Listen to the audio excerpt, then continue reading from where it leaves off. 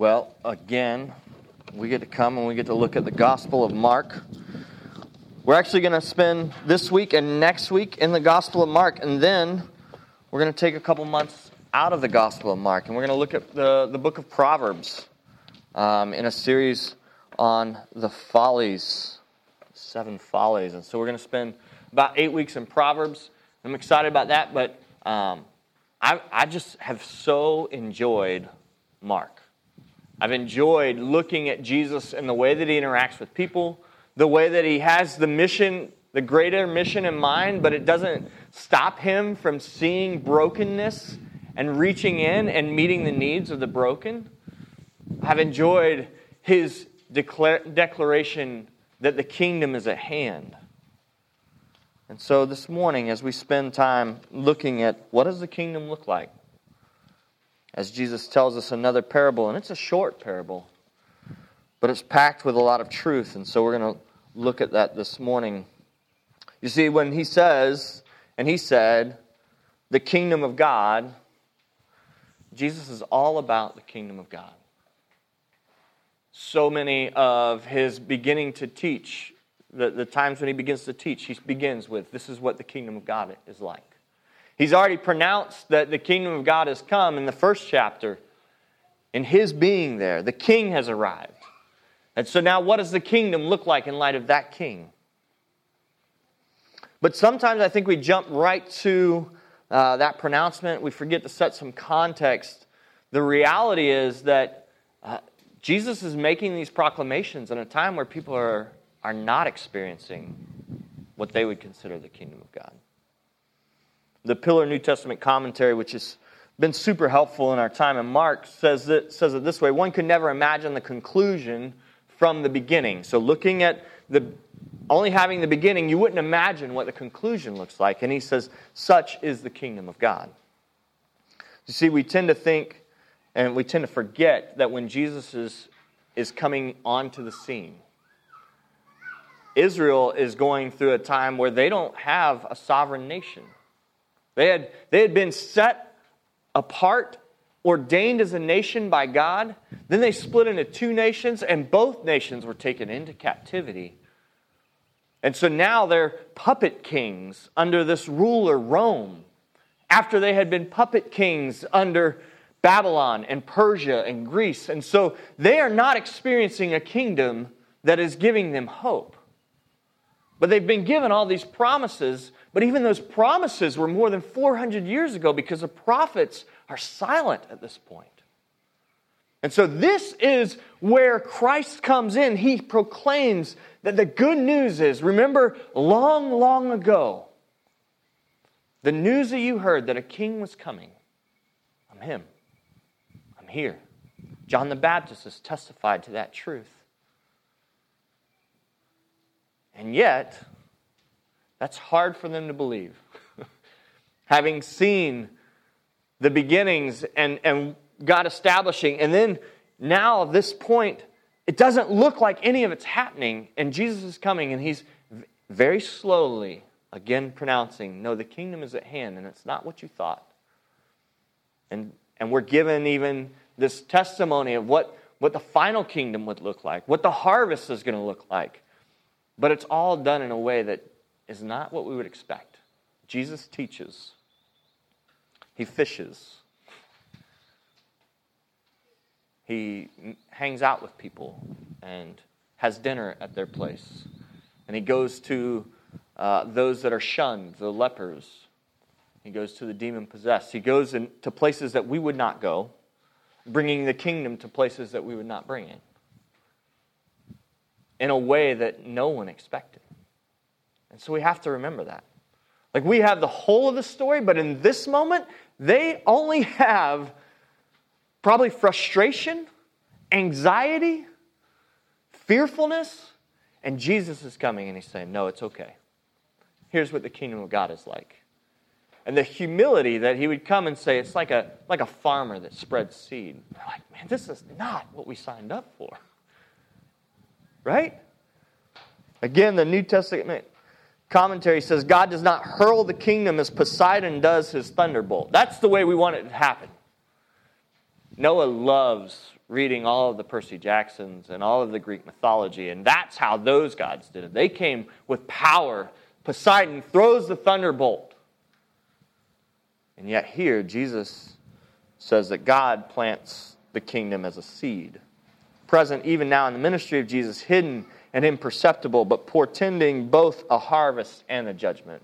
It does not come the way that every other religion set it up to come. The way that all the stories set it up to come. Jesus comes in a different way. And he comes humbly. Born humbly. Even his ministry is incredibly humble. And now he tells a parable about a farmer who spread seed. That is not what we're expecting. And it's not what the people were expecting. And yet in it is truth for us today. So I pray that we would hear. Will you pray with me? God, we thank you that this morning, God, I just think about even the things that I would ask of you and then the expectations that I would have of how you would do them. And I have no right to do that, God. So Lord, I pray that you would blow up our preconceived ideas this morning. That you would shatter our expectations and that you would come in the way that only you can come. Humbly and kind and patient with me and us. And we thank you for that, Lord. We thank you that you are proclaiming this good news humbly and kind and patiently throughout the world. God, that seeds would be planted today that would look like just regular ground for a long time until that sprout comes up, until it begins to grow. God, we pray that you would, by your word, cause seeds to be growing today. We pray that your Holy Spirit would bring the rain and the water and everything needed for growth, God, and that we would rest in that today, Lord, and that there would be that would go throughout the world, throughout Brevard County, Lord. I think of the other Crosspoint Coast congregations, Lord. I think of the Mittens in South Africa, Lord. I think of the Dumfies, the Ganyers, Lord, the WeGo, the different ministry partners we have, Lord. And those are just the ones that we know that are spreading this gospel seed, but there's so much more, God. Would you do that? Would you bring your kingdom today? We thank you that we pray this with confidence because you've already said your kingdom has come. And so, Lord, we just rejoice in that. Give us ears to hear today. Give us eyes to see. May we behold you and just be in awe. And may that awe produce a change in us. May we be transformed and conformed to your image. In Jesus' name, amen.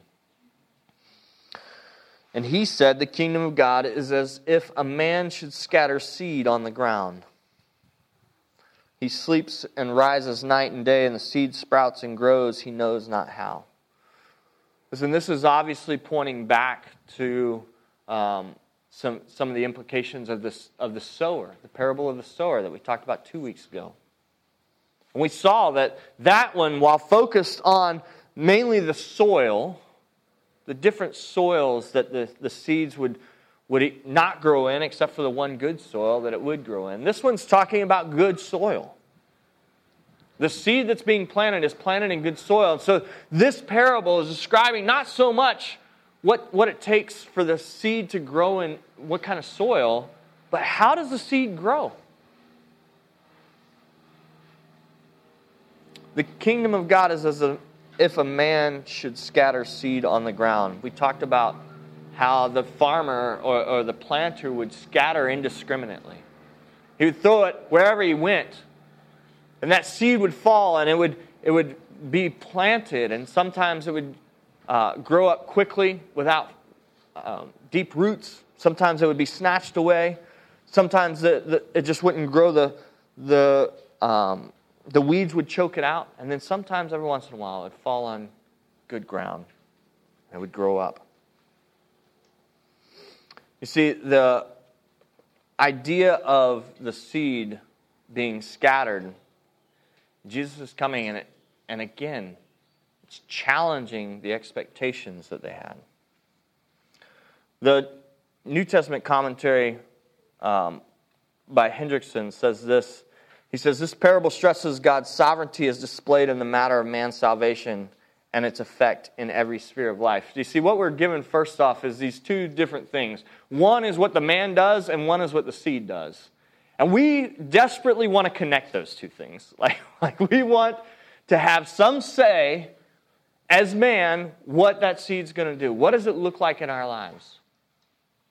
But Jesus is using this very short parable, and actually he's coming to some very clear ideas on the doctrines that we have. We have some really big words that the Christian church holds out as doctrines. The doctrine of soteriology. And soteriology is the study of the doctrine of salvation. We have eschatology, which is the study of end times and what it looks like at the end. And then we even have ecclesiology, is like the study of the church. What does the church look like? What does it do? And all three of these things, I see them in this very short 4-verse passage that Jesus talks about.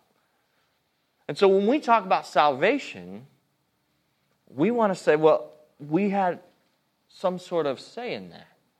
But you look at the passage, the man sows seed, and then what does he do? He goes and he sleeps and he rises, and he sleeps and he rises. Doesn't do anything else with that seed. That seed is sown. But the seed itself grows up, and it grows up almost untended. It grows out of the earth without anything else. And so when we think about the salvation, and God is clear, Jesus is clear when he explains the parable of the sower later on to the disciples. He said, hey, the seed is the Word of God. And so this morning, as we look at the seed and what it does, the Word of God is planted in our hearts. We don't receive it or reject it, it's planted.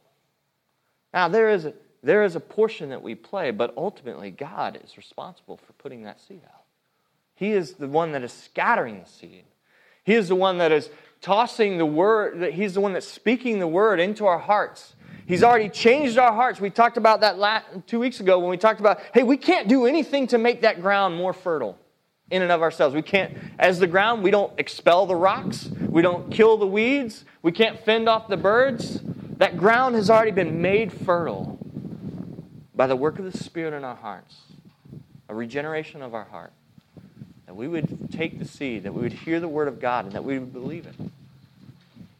And so, this idea of the doctrine of salvation is clear. God puts salvation into the hearts of man, and we believe those things because of the gift of grace. If we bring anything else to it, we're negating the grace that we've been given, the gift that we've been given, that we would believe.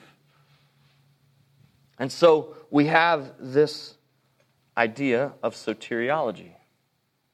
And then eschatology, you look at towards the end of the verse, but the grain is ripe at once he puts in the sickle because the harvest has come. There's several passages that point to what does harvest look like.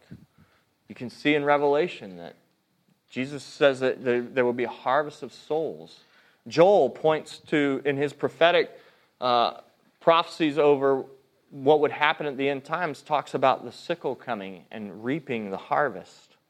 And so we have this idea of the end times. And then ecclesiology. So if we don't have any portion of what we do with God's Word, like what is the church supposed to do? And we see that here too. We're going to get into that. But I would just say, hey, with those things, maybe even if some of those words are new to you this week, look them up. And then look at this passage again and just circle back and say, hey, that's crazy that you would see all of those things in 4 verses about a seed. But I think that we can do that, and we should do that as a people of God, saying, hey, I've heard these ideas before. What do they mean? And we should challenge one another, and we should bring that up, because we all have different gifts, and some of us have the gift of being able to research and study and look for things. Some of us have the gift of time. And we can do that for others who don't have that gift. And so we as a church together dive into God's Word and see it. 2 disconnected things. the action of the man who spreads the seed. He spreads the seed, then he sleeps, and then he rises, and then he sleeps, and then he rises, and it just seems like that's what happens. And how the seed grows, it says very clearly, he knows not. So we, as followers of Christ, then become sowers of the seed, right? So it's God sows the seed. It's His word that's being spread. And then we, as followers of Christ, we start to spread the seed. We scatter the seed indiscriminately. We talked about that. And we don't know how it's going to grow. And we don't have to worry about how it's going to grow because God is the one who is growing up His church. He is the one who's bringing forth His kingdom. And that's what Jesus is saying here. The kingdom of God is like this. That it would grow up. And that there would be a harvest. And that there would be glory to God. The seed, what does the seed do? It falls. It sprouts. And it grows. And those two things are disconnected. There's something there for all of us today because we really want to be able to grow that seed in our own hearts. We really want to try to enhance, quicken, expedite. We really want to grow up and mature. And yet there's something beautiful here that we are not in control of that. And the sovereign God who is in control of that is trustworthy. He's faithful. And so maybe this morning you're wrestling with that and you're like, man, I know I'm not where I'm supposed to be. That's not true. Because God is sovereign. So you're exactly where you're supposed to be. And He's using all of those things for both your continued growth and for those around you. And so we have to be careful with that. Like we can long for growth. We can long for those things. But we have to be careful not to say, God, I'm not where I'm supposed to be. Because if He's sovereign, you are where you're supposed to be. And we can rest there. We can rejoice there. And we can thank God for what He's doing. A growing seed. Verse 28, the earth produces by itself first the blade, then the ear, then the full grain in the ear. You see, the farmer doesn't know how the seed grows. He's just casting out the seed. And you think about, like, Jesus' time, of course they didn't know how the seed grew. But we have all of the technology today. We have scientists. We know how the seed grows. Really, how does the seed take dead earth around it and turn it into life? Do we know that? We don't know that. Only God knows that. He made this. How does the seed do that? We don't know, and it's amazing. It's beautiful. It's a mystery that we get to behold and see the fruit of and just rejoice in. It's this movement through stages. Listen, if you sat here and you went out and you picked a blade of grass and you just sat and watched it, A, you're going to be really bored. B, you're probably going to go crazy. Looking for something to change, right? But if you go look at that blade of grass or look at that plant or look at that tree, and then in 5 years you come back, you're going to see that, man, that has changed. That is growth. You see, the growth that's happening is done through stages, and they're so incremental that you can't even see them. Even as you're looking closely in the moment, you don't see them. But what we can do is we can look back and say, man, 5 years ago, look at what God's done in our hearts and in our lives. Look at the grace of God that I missed in the moment because I was trying to see it and I can't see it because it's so gradual and patient and kind. But I can look back and I can compare over time and I can say, man, God, I was a sprout. I was in the dirt. I hadn't even sprouted up yet. And look what you're doing. And we can look at each other and we can say, no, this is what God's doing in you and it's beautiful. Like He's faithful. And He's kind, and He's working in your marriage, and He's working in your parenting, and He's working in your job, and He's working in the way that you relate to other people and kids. And we can see those things, and we can rejoice. This seed is growing up in our hearts. The Word of God is sprouting in our hearts. And we're beginning to realize that some of the sin was deeper than we knew. And it's okay, because God's covering over that sin. His blood is sufficient for that sin too. We can look and we can say, man, God, you've produced some discipline in me that I had no idea was there. You are kind and you are good and you are gracious. See, each of these stages, the sprout, the blade, the ear, the grain, they're indistinguishable in the moment from that. You don't see them happen. But by looking back, we can see that. The kingdom of God is the same way. Discipleship looks indistinguishable day to day, but one day we look up and our lives have an appearance of Christ. That is awesome. If you can look at the person next to you and you can see Christ in them, that is a gift that we have. That discipleship takes time. It takes being intentional. And not only do we get to see it, but our classmates, our neighbors, our co-workers, families, they begin to see and to show, if they are in Christ, they get to show the fruit of Christ, the fruit of the Spirit. You see, the seed, the word, is powerful. Isaiah 55:11 is beautiful. It says that the word, my word, shall go out. So shall my word be that goes out from my mouth. It shall not return to me empty, but it shall accomplish that which I purpose, and shall succeed in the thing for which I sent it. You see, God, it's His word. He is faithful. He is all-powerful. He is mighty to save. And if His word goes out, it's going to do what He's called it to do. It's going to do the purpose that He sent it out for. The word shows its power. Again, Hendrickson in the New Testament commentary says this: it had been active before, but results had not been in great evidence. But now, men and women, old and young, educated and unlettered, rich and poor, jubilantly confess their faith and show this in their lives. The Spirit is working mightily, always in connection with the Word, the gospel. Listen, that's what the church does. We see what God is doing. We encourage one another with what God is doing. We rejoice that God would do anything with us, with sinners like us, and then we point to other people and say, listen, if that seed can grow in my soil, it can grow in your soil. And I pray that it would. And then look, let me walk with you. Let me walk with you, and then maybe you'll see some of what it's doing in me, and we'll rejoice in that. And I'll see some of what it's doing in you, and we'll rejoice in that. And all glory will go not to the church, will go not to our systems, will go not to even our methods of growth, but it will go to God, the one who is growing the seed. And we will rejoice. And out of that, there's this incredible gratitude that we have. That God would do that in our lives. And out of that gratitude, now I realize this is not mine. I can give it away. I can be generous with everything that I have. I can be generous with my time, my talent, my treasure. It's all God's. Everything that He's done, any fruit that I see, any seed that's growing up, when it becomes a blade and then now it becomes this ear that's producing fruit. God, that's you.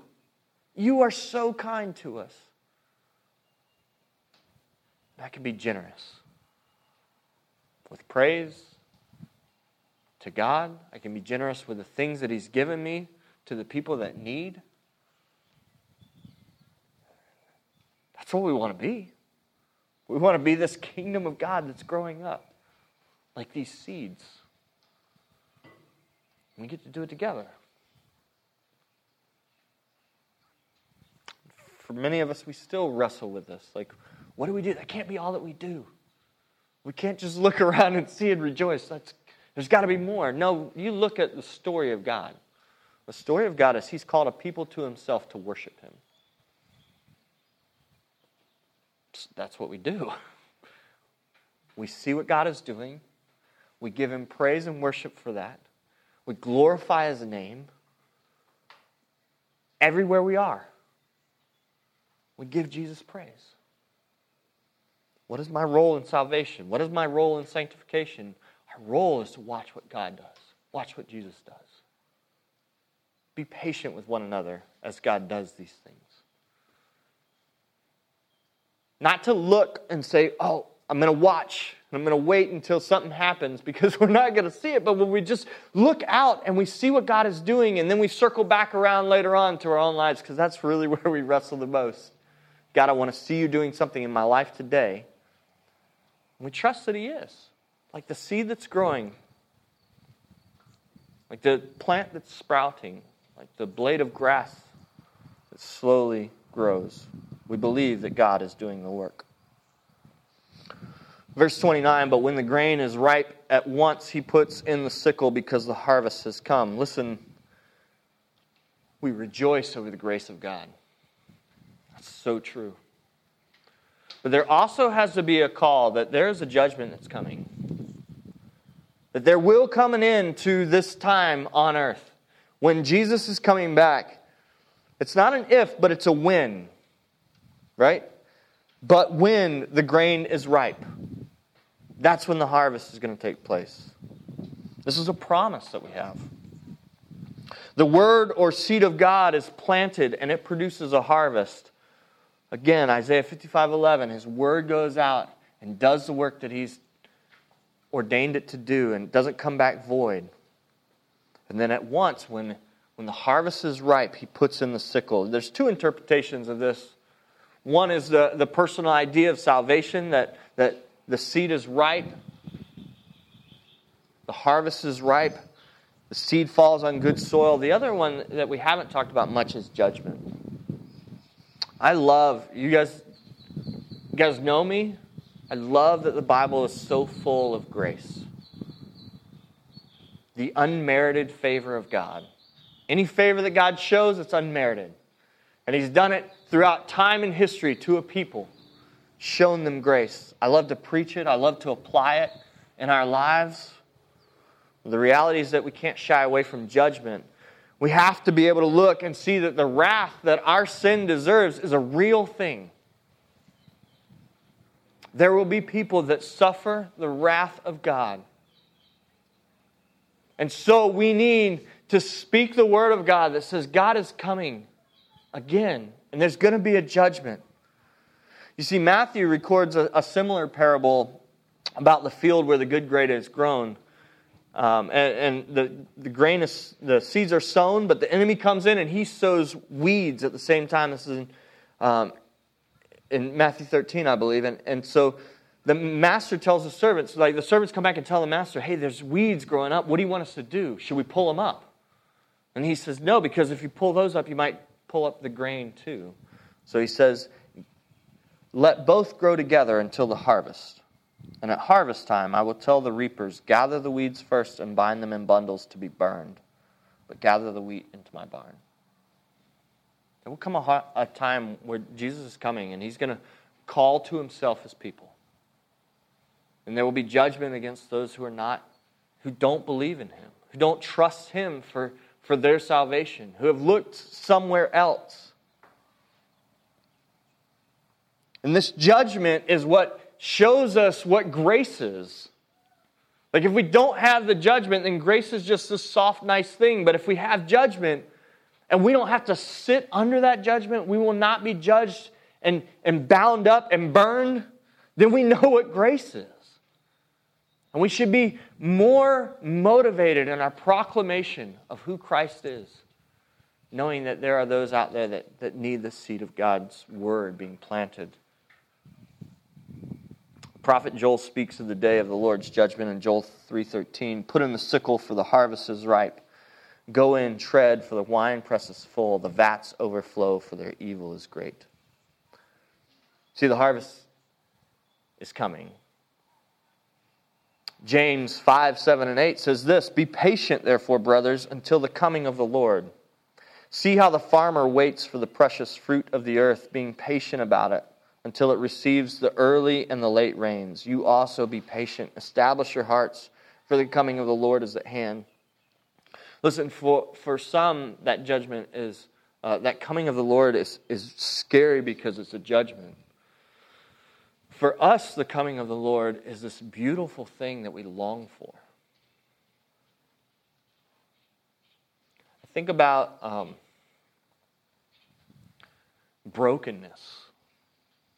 I think about some of our experience of true, whether it's in your body or in your heart or in your spirit, the brokenness that we experience. You see, the good news is that the coming of the Lord ends that brokenness. And when He comes again, there will be no more crying and no more gnashing of teeth and no more sorrow, because He will restore all things perfectly. Those that you've lost will be restored if they're in Christ. And the pain that you feel in your body will be restored. And you have a new body that won't have pain anymore. This is the good news that Jesus is going to come again. And He's going to restore and make everything right. Quick caution. Right now you're thinking about what right is. It's not that. like whatever you have in your head about what is perfection, it's not that. I guarantee, because God is so much bigger than we are, and His idea of right and perfect is different from ours. And so I'm thankful for that today. And when we get done with communion and we say, Lord, come soon, that's what we're crying out for. God, will You come and will You restore? Will You make all things right? And we trust that Your right is perfect. So be patient, therefore, brothers, until the coming of the Lord.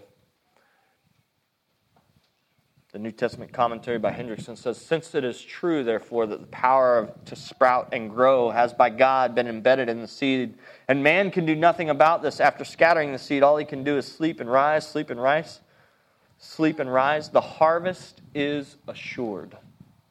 Christ's kingdom, His royal reign, shall expand and shall one day reveal itself in all its splendor. That's the day we long for. The good news is that we can't change anything about it. That's good news. Even as we want to change those things, as we want to fix them, as we want to make them right, we can't. But God can, and He has, and He will. Christ's kingdom, His royal reign, shall expand and shall one day reveal itself in all its splendor. Listen, we can take this and we can just say, okay, God's got it. I don't have to do anything. Cool. Thanks, Joel. That's exactly what we wanted to hear. That's not the reality.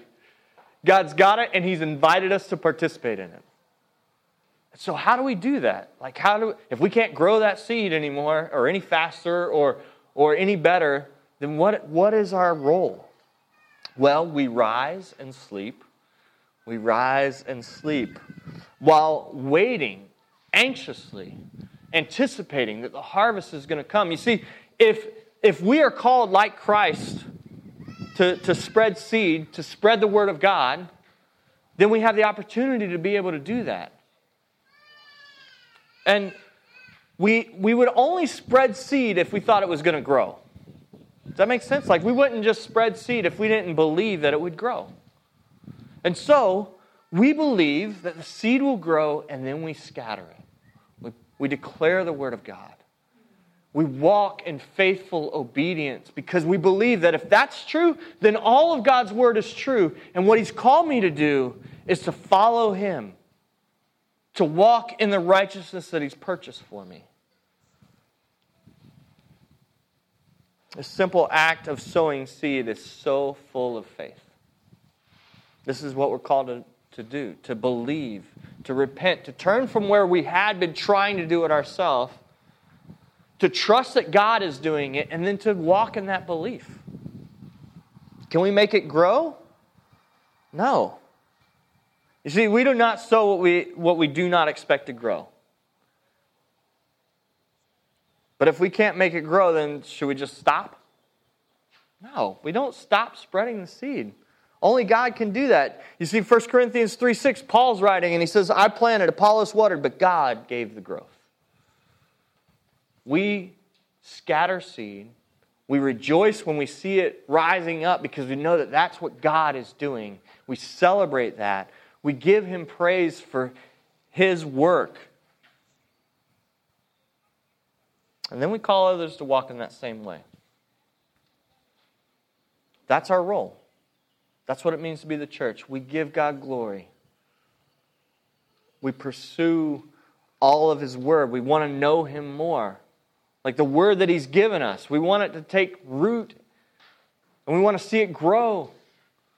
And we look at our lives and we rejoice in what He's doing. We rejoice as we see the kingdom grow and the King, Jesus, produce fruit. Amen? Amen. God, we thank You, Lord, for a short passage this morning. So full. We thank You that the passage points to the fact that You're doing this. You have established Your kingdom. Not only begun it, but you will finish it, Lord, at the harvest. We thank You that it doesn't rest upon us, and yet You've invited us to participate. You've invited us to be the proclaimers of that word, to be the sowers of that seed, to rejoice in seeing the seed sprout, the blade come up, the ear come up, the grain be produced, Lord. And we long for the day when You would harvest, when You would come and You would set everything right. God, we trust You for these things. We thank You that it's only by the power of Your Son, the gospel work on the cross, that He came and purchased for us. That Your Spirit would make our hearts good soil, that we would even be able to believe this to be true. Thank You for the gift of grace, Lord. We love You and praise You in Jesus' name. Amen.